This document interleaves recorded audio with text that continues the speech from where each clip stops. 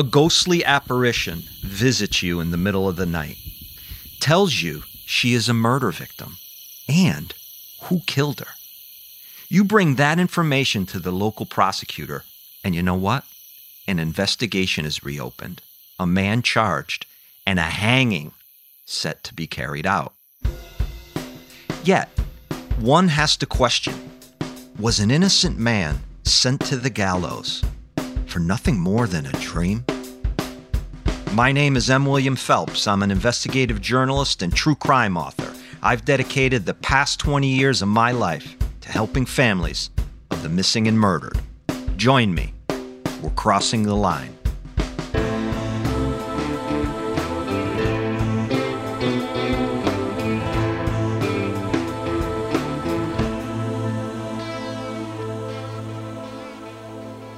It's February 12th, 1673. A cold night, rather dark and gloomy, and the ground outside Rebecca Cornell's home is hard as rock. The permafrost, a foot deep at least. 73-year-old Cornell had been buried just days before. Rebecca Cornell's brother, 64-year-old John Briggs, is having trouble sleeping on that frigid night in February. Tossing and turning, Briggs just cannot get comfortable. There's no doubt the thought of his sister's death weighed heavily on Briggs's mournful heart and mind. But something else, Briggs later explains, happens in the room where he lay alone just 4 days after Rebecca's tragic death. Somewhere between, quote, sleeping and waking, Briggs says, he thought he felt, quote, something heave up his bedclothes twice, end quote. It's such a profound sensation that it startles him.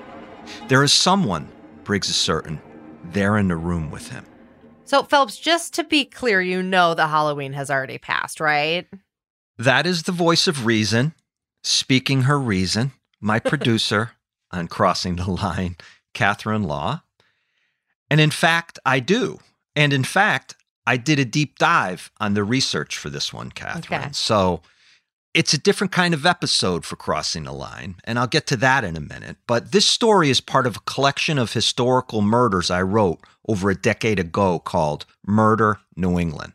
Now, if you're listening to Crossing the Line for the first time, we generally focus on contemporary murder and missing person cases. But sometimes there's something we can learn by going back in time and looking at historical murders. For regular listeners, no, I haven't turned Crossing the Line into a paranormal, historical true crime show. This is the true story of a murder you will find so incredibly hard to believe that it just might be true. I mean, I'm always here for a ghost story, Phelps. I'm not a big ghost guy, I'm a skeptic, but I just find it fascinating, the events that take place after this ghost appears. Mm-hmm. So let's get into that.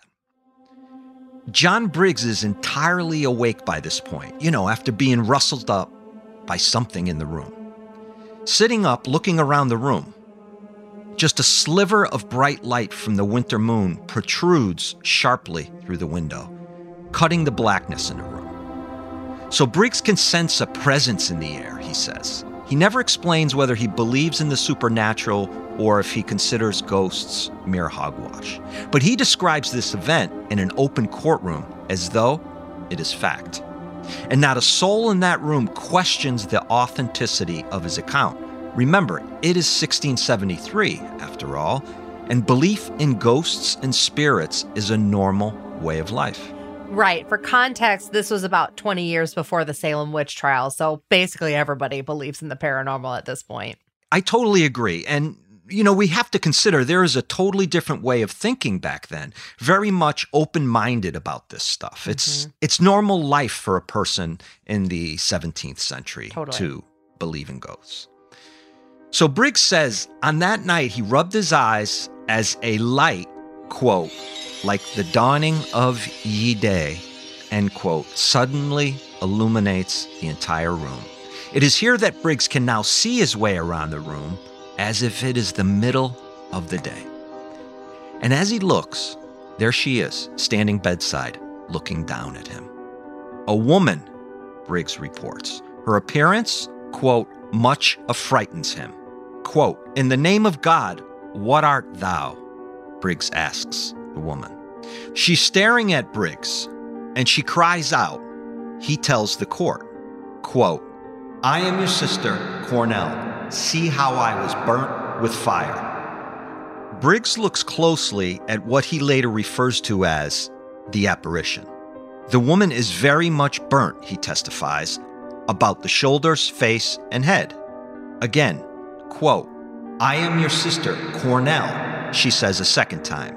See how I was burnt with fire. And then, without warning, she is gone. So for John Briggs, this visit by his sister is not only a sign of some sort, but also evidence. Rebecca Cornell had not died in an accidental fire, as it appeared at the time of her death, just days before. John Briggs is now utterly certain Rebecca has been murdered, and he aims to do something about it. What's even more bizarre than John Briggs's middle-of-the-night vision is what happens after Briggs goes to the general attorney, John Easton, with this story of his supernatural vision. Briggs's statement actually reopens the investigation into the death of his sister. You know, of course, it's a long time ago, but to these people, the way they operated in their lives, seeing an apparition, an angel, a ghost, that would be as immediate and real as anything we talk about on this show. I have to agree with you. You know, we're thinking about this with a contemporary mind, but if we were to think about it with a 17th century mind, it would all be real. Totally. And again, I mean, this is the impetus for this case for me. You know, it's a way for me to look into this case. It's what happened. It's court testimony. Right. The tenor of the moment is to believe that an apparition could bring with it not just a message, but the truth. What's different about this case is that regardless of that vision, this reinvestigation produces some rather interesting developments in the case and leads to a contemporary question, or I should say, condition many may find even harder to believe than ghosts as murder witnesses. But so Phelps, tell me about Rebecca. Rebecca Cornell was a wealthy Aquanac Island society widow who mixed it up on occasion with some of Portsmouth's and Newport's richest and most influential elites. To understand what happens on the night Rebecca dies, we need to understand who she is, the days leading up to her death, and how that night unfolds. Rebecca owns 100 acres of land just over the Newport town line in Portsmouth, on the western side of Aquanac Island. The Cornell homestead is located on the water, a magnificent piece of property with breathtaking sunset and beach views. She lives in a 2-story home, quite nice by 17th century New England standards, very specific to the type of early Rhode Island architecture we might call colonial. Many of these clapboarded homes have spacious rooms families gather in and entertain one another, read the Bible, they sew, or they just sit and talk. The home is big enough to house Rebecca, her son Thomas, her grandson Edward, Thomas's wife Sarah, and a few stray boarders, one of whom is a man named Henry Strait. I got ye old eye on Henry. So you're going for the scruffy boarder. We've seen it before. We have seen it before on Crossing the Line. So, you know, you're taking a dart and you're going for the bullseye. I'm with you there. Or, you know what? I don't know. Maybe this is a Taylor Swift lyric. I had a dream that my daughter-in-law killed me for the money, but she didn't know we'd left her out of the will. There are young grandchildren around, too. Thomas and Sarah's 2 daughters. A big family by any standard. Rebecca doesn't seem to mind allowing them to stay in the home as long as everyone pitches in and does their share of the chores. Help with household finances, food, linen for clothing, and medicines. One of the main meeting places inside the home is the immense and centrally located fireplace with its red brick and garden stone chimney jutting upward through the center of the roof. Being centered in the house, it heats most of the home. As Elaine Crane writes in her book about the Cornell case, Killed Strangely, quote, "It is certain that the most dramatic feature of Rebecca's first floor chamber would have been the large walk-in fireplace." Think big, like a pantry. This fireplace warms the entire downstairs, although it's a good bet that every room in the house, as with most homes at the time, is fortified with its own fireplace, however big or small. Yeah, I watched this show called Cheap Old Houses, and it's fantastic. They only visit old houses that are beautiful and have these crazy features. And they're all under $150,000. A lot of them are in New England. And when they say walk-in fireplace, they mean it. The whole heart of the home was this fireplace, and it was like the length of a car. They were huge. Yeah, it's like a walk-in pantry. You walk in Yeah. it and you light it up, and it heats basically all of downstairs and a lot of upstairs. Yep, and just like a giant fire in the middle of your house. Rebecca sleeps on the first floor, and on the afternoon of her death, February 8, 1673, she isn't feeling well.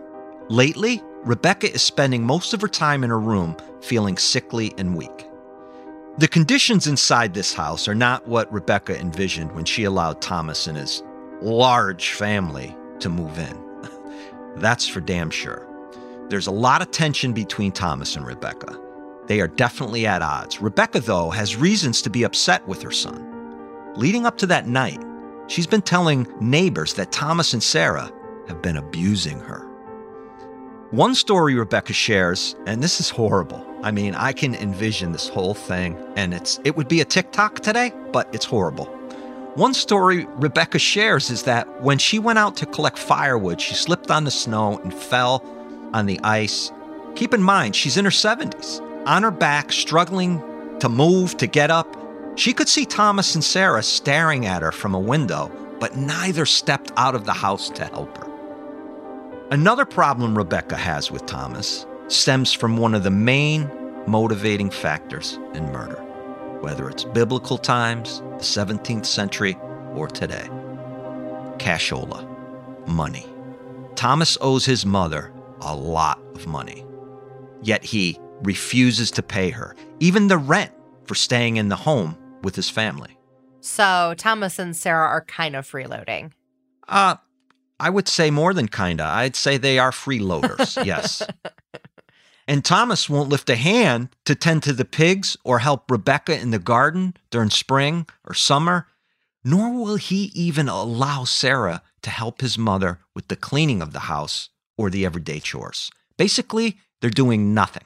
Failure to launch, Phelps. That's what we call that these days. Failure to launch. Failure to launch. That's new for me. Is that like stargazing and chicken winging and soaking?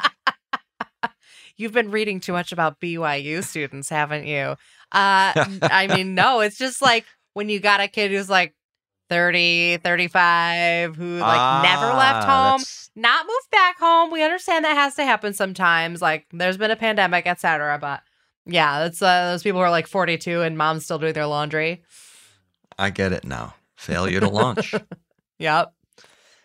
Rebecca is also complaining to the neighbors of having to sleep some nights without blankets because Thomas has taken them for himself and his family. She even says Thomas and Sarah won't allow her to eat with the family. Listen, this is starting to sound more and more like my mother-in-law. Did you talk to Karen? You never call, you never write. Ye never call. Ye never write. Call. Because of the way she's being treated, Rebecca often talks of killing herself to neighbors and friends. She cannot take it anymore. Yet every time that evil thought creeps up on her, she explains she denies it because she's a God-fearing woman. She tells the neighbors that when these types of thoughts come on, one has to resist ye devil, this too shall pass. That is an excellent 17th century impression, by the way. Oh, I thank you. I give you props for that. There comes a time that winter when Rebecca has had enough. You think? She gets hold of her other son, who lives nearby, and tells him she wants to move in with him and his family. She's done with Thomas and Sarah and has decided to leave. And she adds, Thomas is now out of the will. He and Sarah will get nothing from her. They do not deserve it. Then, just days before her death, foretelling what is to be her future, she tells her other son she needs to move immediately. If I am not otherwise disposed of or made away, she says. Let's take a quick break here and come right back. Promise, you won't believe how ye old facts in this case unfold.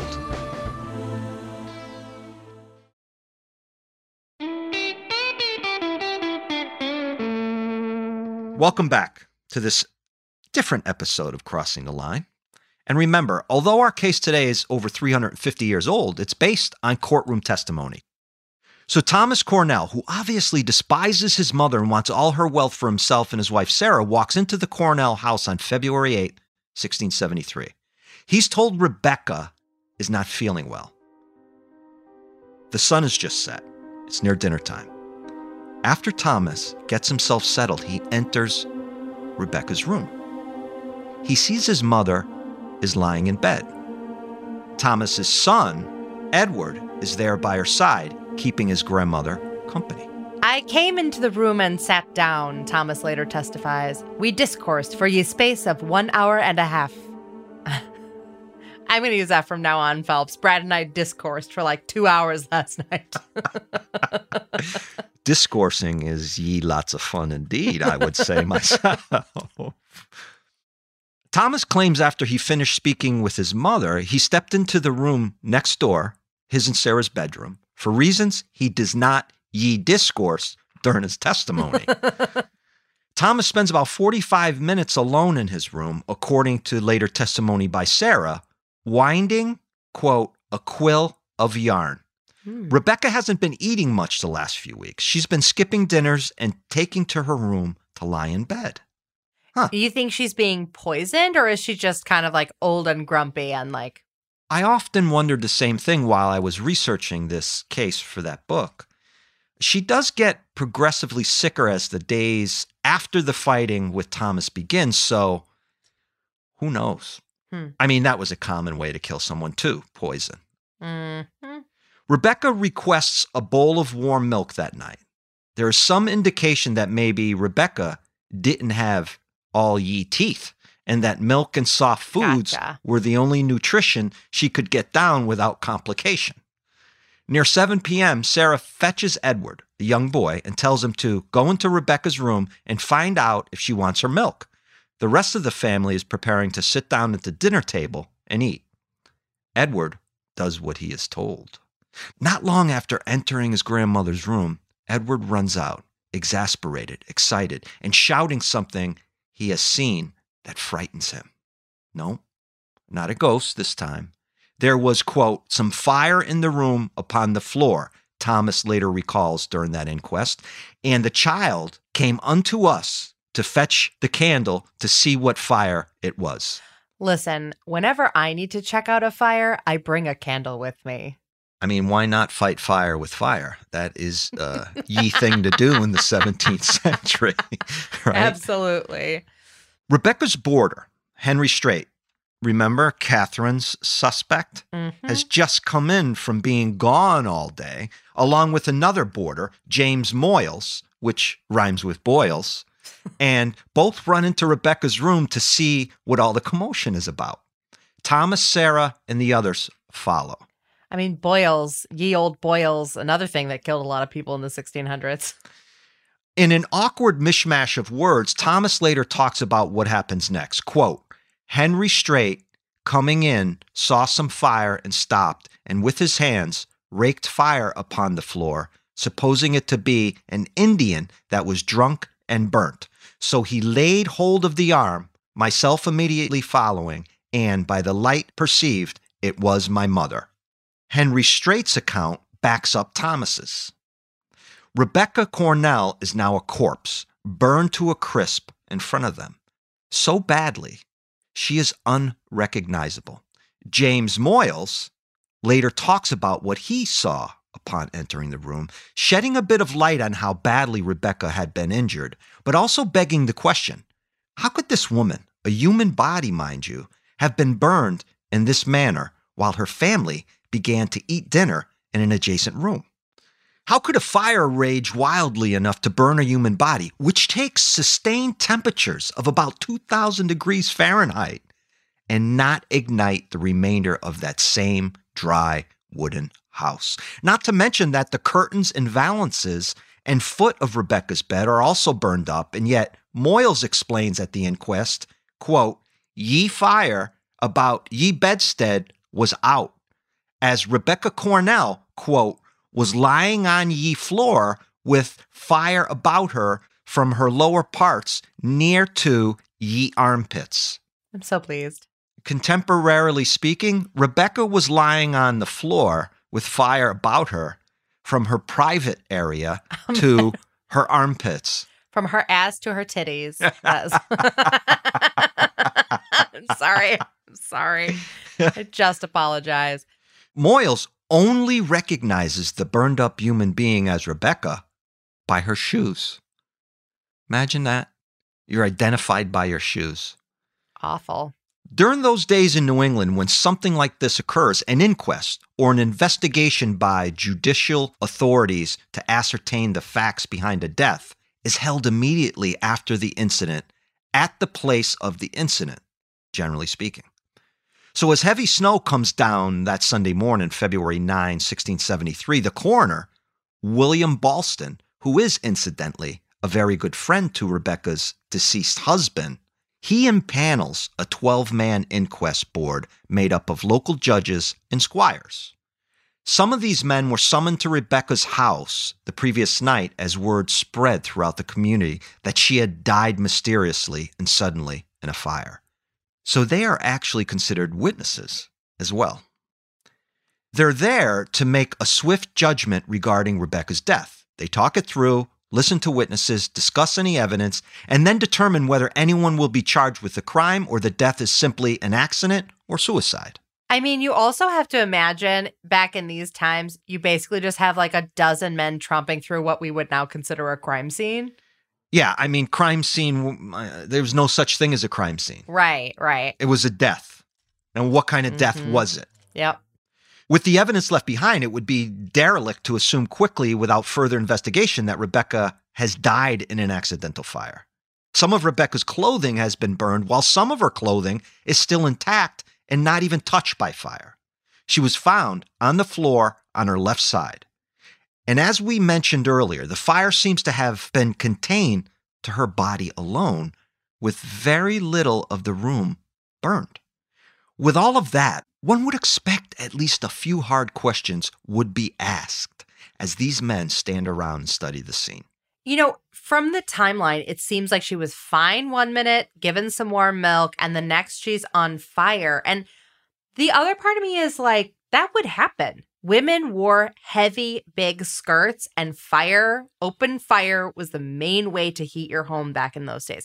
So you can imagine, like, women would kind of catch fire all the time. But what's weird is that she's partially burned, that the rest of the house is not burned. Like, she's burned enough to die, supposedly, but nothing else has caught fire, not even the rest of her clothes. Very strange. And the whole family's, 20 feet away in the next room. Yeah. It's not like you have gallons of gasoline or diesel fuel lying around then. At best, you might have whale oil, certain resins, something called hot pitch, which is a tar-like substance derived from plants. Although highly combustible, it takes time to baste the human being in animal fat and then light her on fire. Right. You definitely just said based. I did.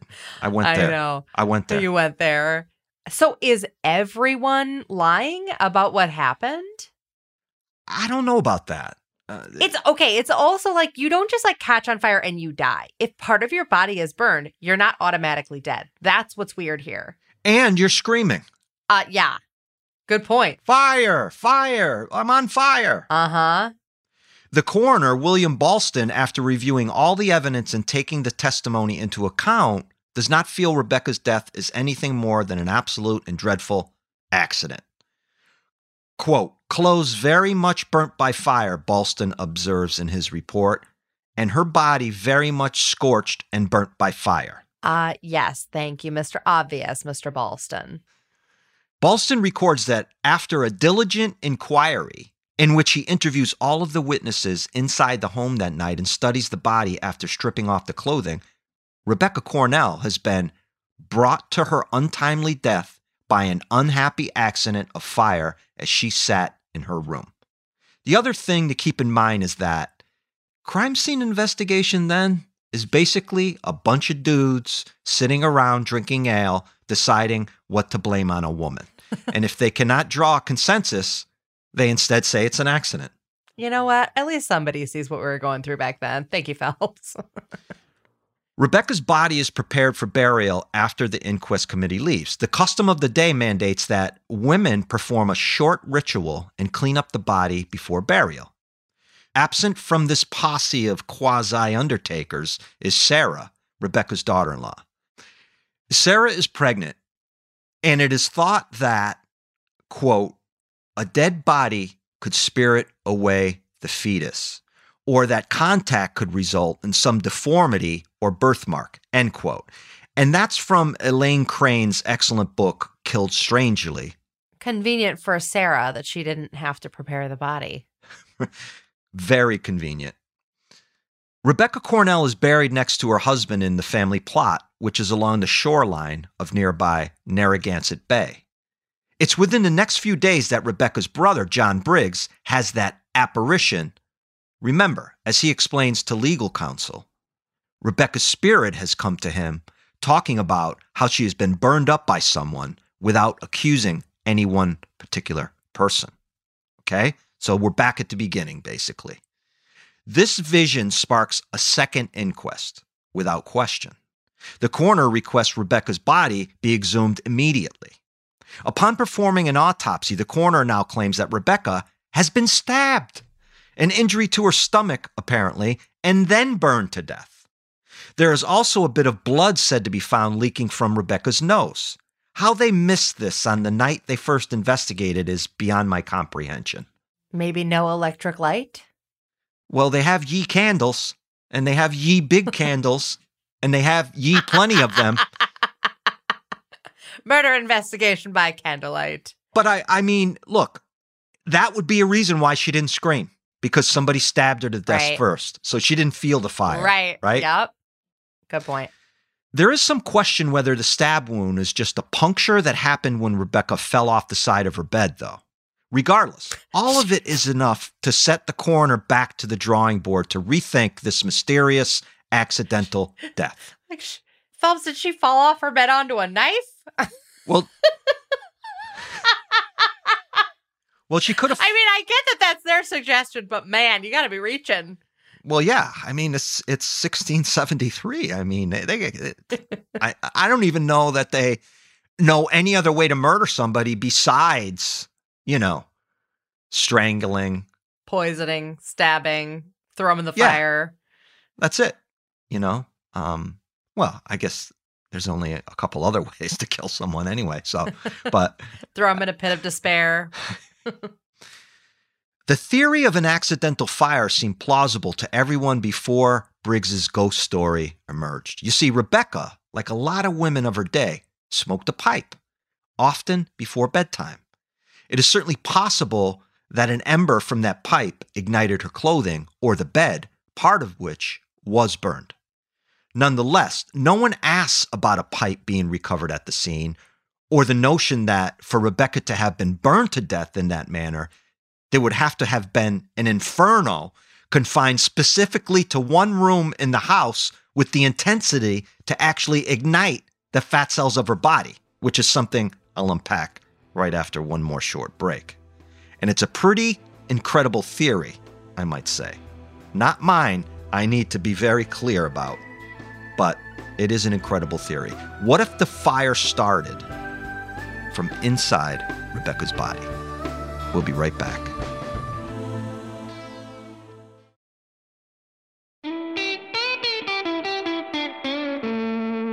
Thomas Cornell gets a bit agitated when he hears of the subsequent exhumation and reinvestigation. Well, why wouldn't he, right? He heads into town and makes the accusation that it had to be Rebecca's pipe that started the fire.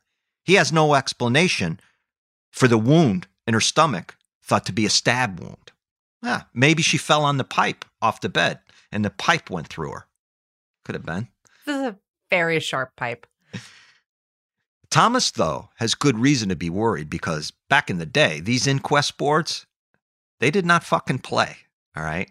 Once you are accused and charged, you are as good as convicted. And once you are convicted of a murder, well, lo and behold, ye should know something, what ye sentence will be. Ye old hanging by the neck until ye are dead, am I right? Aye, aye. To the gallows. Thomas has some explaining to do, I think. He is treading water at this point. The one theory that they do not consider, which they could have never known then, has been brought up by scholars and others looking at this case throughout the years in recent times. Again, I need to be clear on this, all right? No emails, no social media messages. Don't shoot the messenger. This is not my observation, okay? The theory is spontaneous human combustion. Finally, Phelps. Finally. I said it. It sounds absolutely insane that the body can ignite from within without any source other than the chemicals inside it. But there is research and a paper published by the National Library of Medicine on pubmed.gov that explains it this way. Catherine, take it away. The term spontaneous human combustion refers to a situation when a human body is found with significant portions of the middle parts of the body reduced to ashes, much less damage to the head and extremities, and minimal damage to the direct surroundings of the body. Typically, no observable source of ignition is found in the vicinity of the victim, and a bad-smelling, oily substance is noted. In the past, such a situation was erroneously attributed to supernatural powers, as such phenomena occurs in the absence of any witness. Phelps, I knew the X-Files were real. I knew it. I wanted to believe. That's my best impression of the sound. There we go. There we go. It's a lot to believe. It asks us to step away from common beliefs and think differently. I agree 100% it seems implausible. But the body is an array of chemicals and water and other liquids. The idea has been around for centuries, actually. I buy it. That article, Spontaneous Human Combustion in the Light of the 21st Century by Verve Kalajonen and Nicholas Kluger, goes on to say a specific inclusion criterion resulted in 12 patients being studied. Quote, a unique sequence of events takes place for the human body to incinerate to ashes. The victim has to die for the body fat to start melting. A tear in the skin has to occur for the melted fat to impregnate the charred clothes, igniting a wick effect that produces localized heat for extended periods of time. A phenomenon called spontaneous human combustion is reality. The term spontaneous human combustion has nuances which are not applicable to this situation or to these modern times. Therefore, we suggest a new term, fat wick burns. End quote. Fat wick burns. That's incredible. I mean, our human bodies are basically enormous candles. I buy it. But the main point in that latter quote from me is that spontaneous combustion can only occur if there's a fire source outside the body that lights the body, the fat wick, and then it burns from within. Perhaps the stab wound was the entryway source here. That would answer how she burned up so quickly. Right. And in a lot of these supposed cases, somebody will have like a completely unburned face with a cigarette hanging out of their mouth that's like burned all the way down to the ash. Right. It's interesting because you do have these circumstances of this happening, and they are so exceedingly rare. But these confluence of several different factors would explain why they're so rare.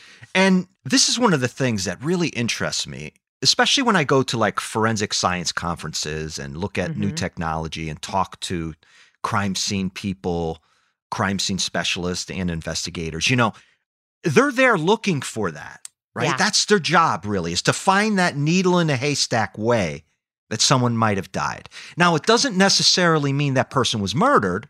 It just means, wow, we've never seen this before. Right. And it also presupposes that she was dead before she caught fire, Right. which in this case would indicate murder. If she's dead before the fire, that's indicative of murder Yep. That and a gaping stab wound. or a gaping pipe wound. Right. I'm sorry. Yes, right. Very sharp pipe. So as the coroner re-questions friends and neighbors, what they learn is that there was a great animosity between a mother and her son. That's what emerges from ye discourse of those interviews. And it is now the belief of the inquest committee that Thomas Cornell murdered his mother. Yikes. And once an inquest makes a call, good luck. Unless you see a ghost. And then you can, Unless you see a ghost. you can get another inquest. Yep. Thomas is arrested and put on trial. Basically a sit down for a half a day where everyone points a finger at him and says he did it. The showstopper during this proceeding is John Briggs' story of his apparition. This blows everyone away. I can just hear everyone shouting in the court, hey, hey, guilty, ye gallows, ye hang. Yes. This is the strongest evidence against Thomas Cornell, the ghost.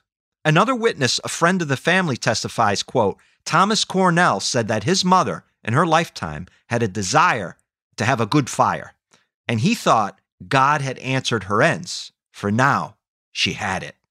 Wow. A good fire. What the fuck is a good fire? I would call that gaslighting, but Gaslighting a good fire. Wow. Wow. They haven't invented that term yet. That's deep. They haven't even invented gas yet, let's be honest. One of Thomas's witnesses claims that Rebecca had actually talked about killing herself by drowning or stabbing herself. Who the fuck? A 73-year-old woman is going to stab herself to death? Right. But then also, if she had done it herself, there would have been a knife there. Right. Right? Right. Absolutely. If this was suicide.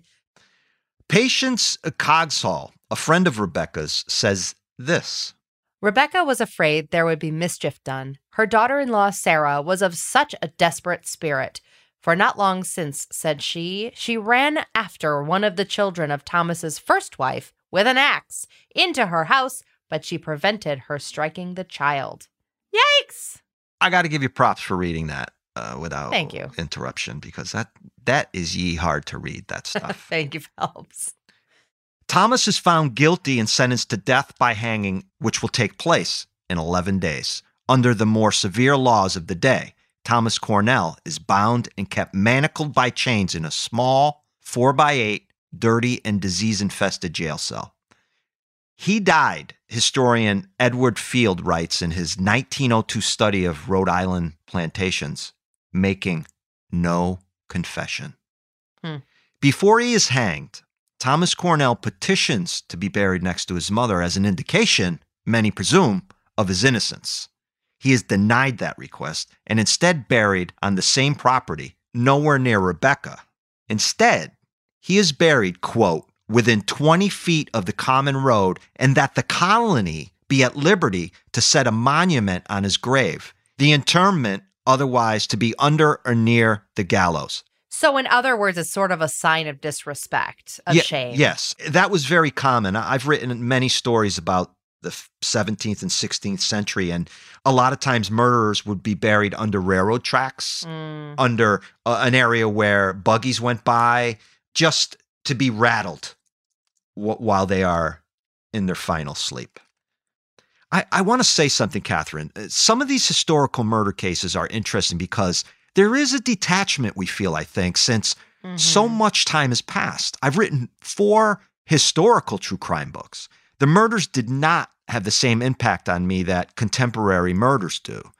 And I find that a bit unsettling, really, because murder is murder, whether today, yesterday, or 500 years ago. You know, obviously, this was a very real thing to those people at this time. The mother is dead. You know, she's a part of the community. But you know what they also say? Tragedy plus time is comedy. Yeah, I mean, that's true. It's been true for me. Many believe Thomas Cornell was unjustly tried and executed.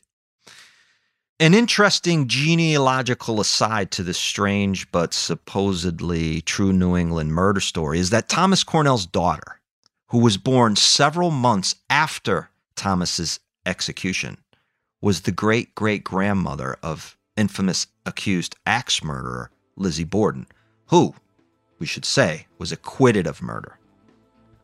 The name Sarah Cornell gave to her and Thomas's child? Innocent Cornell. Well, with that said, I'll be back here next week with ye contemporary murder case.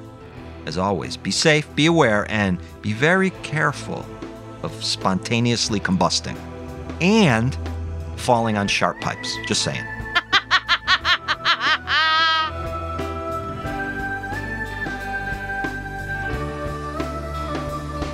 Sources for today's episode come from Spontaneous Human Combustion in the Light of the 21st Century, National Library of Medicine, PubMed.org, by Verve Koljonen and Nicholas Kluger. Killed Strangely, book written by Elaine Crane. Murder New England, book written by your host, M. William Phelps. The 1673 Murder of Rebecca Cornell and the Good Fire, New England Historical Society. Crossing the Line is a production of iHeartRadio. It's executive produced by me, M. William Phelps, and iHeart executive producer, Catherine Law. Special thanks to producer Rose Bacci and EP Christina Everett.